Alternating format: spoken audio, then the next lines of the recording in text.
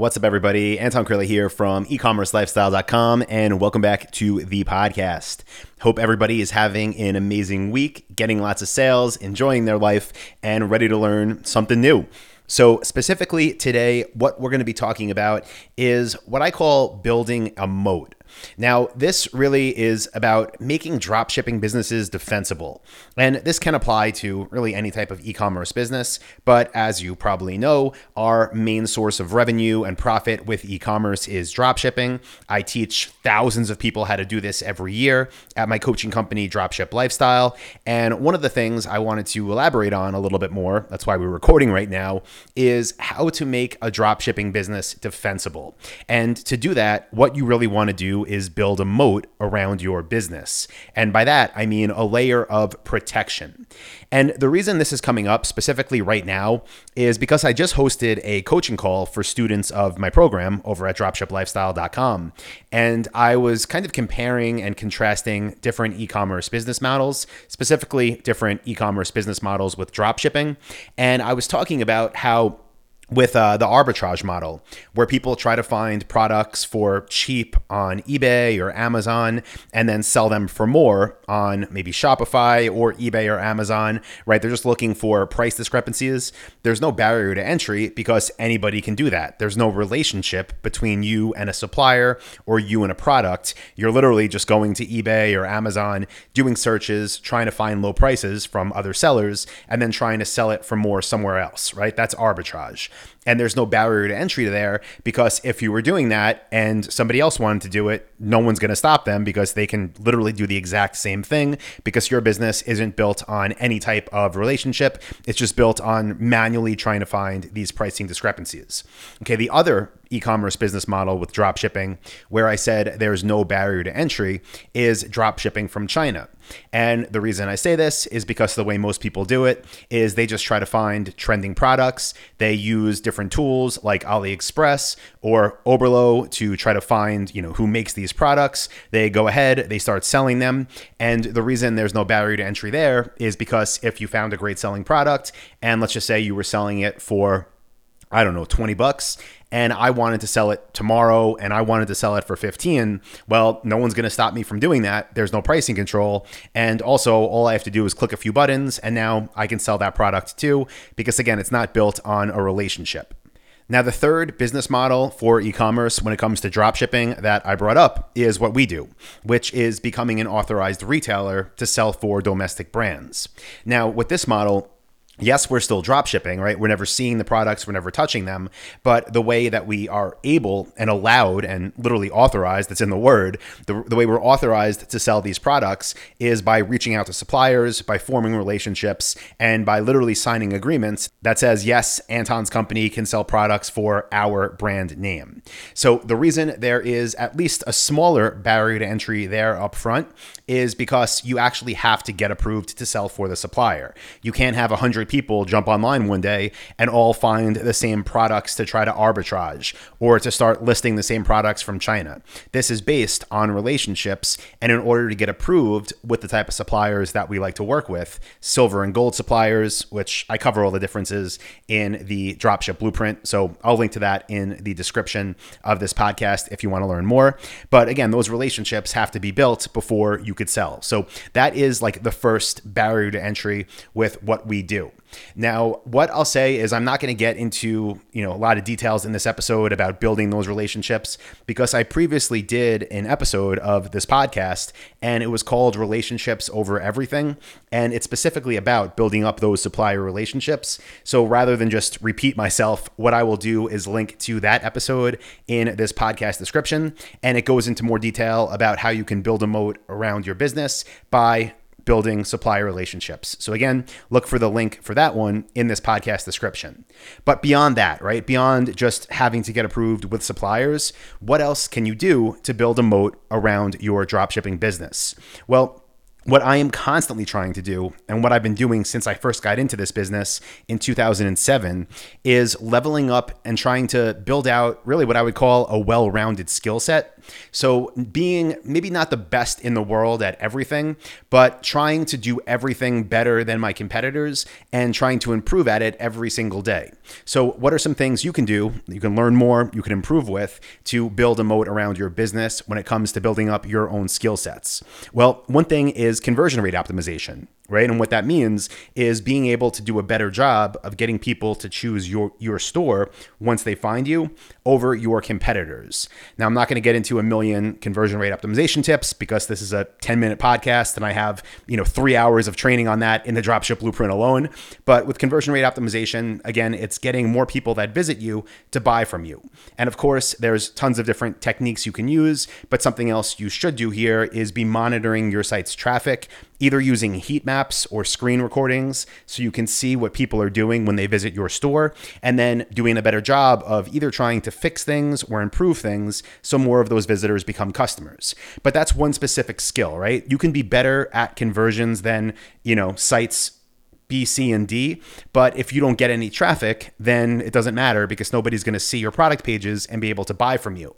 So the next thing you can do, the next skill you can build up and level up to start building a bigger moat is paid traffic and making sure that the money you're spending on ads is optimized for converting traffic. Because what can happen over time is as other people are competing with you, because just because there's a moat doesn't mean you won't have competition, is people will maybe not stay up to date on what's working with their ads, or maybe they'll never even get great at it to begin with.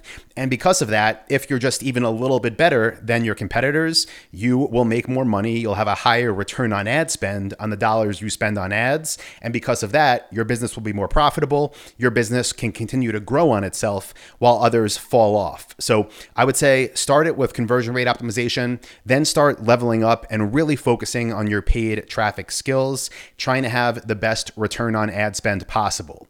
Now, after that, a huge skill set that for a lot of people, including me, takes a long time to master, but it's just so important, especially for long-term success. It's customer service. Because think about it, right? Another company out there, they could have maybe built the same supplier relationships that you built. They could be amazing when it comes to conversion rate optimization. They can literally be the best in the world when it comes to paid traffic. But if they have great marketing, great products, and terrible customer service, their business will not last. It's only a matter of time until people start seeing their negative reviews, until they start building on themselves, until their conversion rate drops significantly because people don't trust them anymore, and until they go out of business. So one way you can focus on building a moat around your dropshipping store is by offering amazing customer service. Do what I teach in the Dropship Blueprint, where I show you how to get reviews from everybody that buys, build up your online social profiles, build up your review database, and that is something that will build a bigger and bigger moat around your dropshipping business over time. Now, something else you don't need to do from day one, but you definitely should start doing as you start to make money and profits in your dropshipping business is focusing on unique content. But not just any content that you're creating because you think you should be creating it, but instead content that actually provides real value to your potential customers. So what do I mean here? Things like unique product descriptions, right? While everybody else might have the same copy and paste product description, you can have one that is unique, not just twisting around a few words, but making it actually better and more beneficial to the person shopping for whatever product it's written for. So focus on unique product descriptions. Focus on unique image assets. That also falls under content because while everybody else might have the same 2 or 3 stock photos, if you can get unique product photos, either from your customers that have already purchased from you, or from your suppliers, or from trade shows, or from wherever you can find these products in the wild, right? In real life, that's unique content for your store. It builds more of a moat. Another thing, buyer's guides, actual useful buyer's guides. Let's say you were selling stand-up paddle boards. You can write a buyer's guide about how to choose the perfect stand-up paddle board for you. And that is something unique that, again, will build a bigger moat around your business. Another thing that, I've mentioned before, but I think people overlook it, is having frequently asked questions for specific products on your product pages. So whatever people actually want to know about the products, ask them and answer them in FAQ format. Again, that's going to provide value to your potential shoppers that your competitors won't. It builds the moat. Another thing that is huge and something you definitely should do as you start growing is building a community within your niche. Again, at Dropship Lifestyle, what we do and what we teach is build niche-specific stores. And because we build niche-specific stores, we can build communities and followings in that niche. So you can do this with your social media pages. You can do this even with a Facebook group if you wanted to. You can do this with email marketing, but basically speaking directly to your community and building up a following within your niche. That is a huge part of building a moat around your business, especially as you get bigger and bigger and get better at paid traffic and conversion rate optimization and customer service. The content is things you can do after that to continue to grow and build an even bigger moat. Now, something else that will help you consistently over time and in the long game put you in a much better position than a lot of your competition is having scheduled audits of your own business. Now, I teach how to do this in the Dropship Blueprint. I show you exactly what we do and when we do it, but some examples are an SEO audit, so search engine optimization, where we're looking specifically into different tools we use for tracking. And we're making sure that nothing has happened either, too negative or too positive. So for example, if traffic is just continuing to grow at its normal rate, then we can pretty much see that there's no error reports or anything. We're good to go. Don't need to change anything in terms of SEO. If we see that all of a sudden we're seeing a dip or a drop off in our organic traffic, then okay, that triggers a warning. What do we need to do? What do we need to fix to get back on the path to growth? Alternatively, what if we check one of our, organic reports and we see that organic traffic has spiked? Well, that's not a bad thing, but we want to know exactly what happened and when so we can do more of it. So we can see what, played the role in the better results. And the way that you can figure these things out over time is by having regularly scheduled audits that you do yourself or somebody on your team. And the first one we do is for organic traffic, for SEO. Now, the next one is for paid traffic, because a lot of people will have campaigns that work and work great, and they simply just don't check them that often because, after time, it's like, okay, this works, we're good. They're not like getting into the weeds, I would say, within their Google ads and Facebook ads. And I don't recommend doing that every day or anything like that. Depending on the size of your business though, maybe every 2 weeks, every 3 weeks, maybe every month, you're doing a deep dive audit of your paid campaigns. And same thing, you're looking to see, is it continuing to generate the return on ad spend that you want? Is it getting better? Is it getting worse? If it got worse, what happened? What campaign broke? Is there more competition there? Are your ads just stale? What is that? What can you fix? And alternatively, if something's working much better, okay, what happened there that we can continue to do more of? And the next scheduled audit we do is with our email marketing, just to make sure, again, how are our open rates? How are our click rates? How are our click to sale rates? And we use that data to improve. And the reason I'm including this in building a moat is because if you do these audits consistently over time, you will find strengths, you will find weaknesses that a lot of competitors won't find because they simply aren't doing it. Or maybe they're, randomly thinking, every 6 months, like, oh, we should see if our email is doing better or worse than last year. Or how's our organic traffic? What really changed there, right? A lot of people don't do this. So if you schedule it in regularly, most of the time you'll find everything is working as it should. It won't even take you that long, maybe 15 or 30 minutes. But again, when you find opportunities or when you find weaknesses, then you can dive deeper, fix things, improve them, and build a bigger moat because you're doing what your competition will not. So hope this provides some value to you guys. Again, just wanted to really elaborate on what I mean when I say there's no barrier to entry with the arbitrage model or drop shipping from China.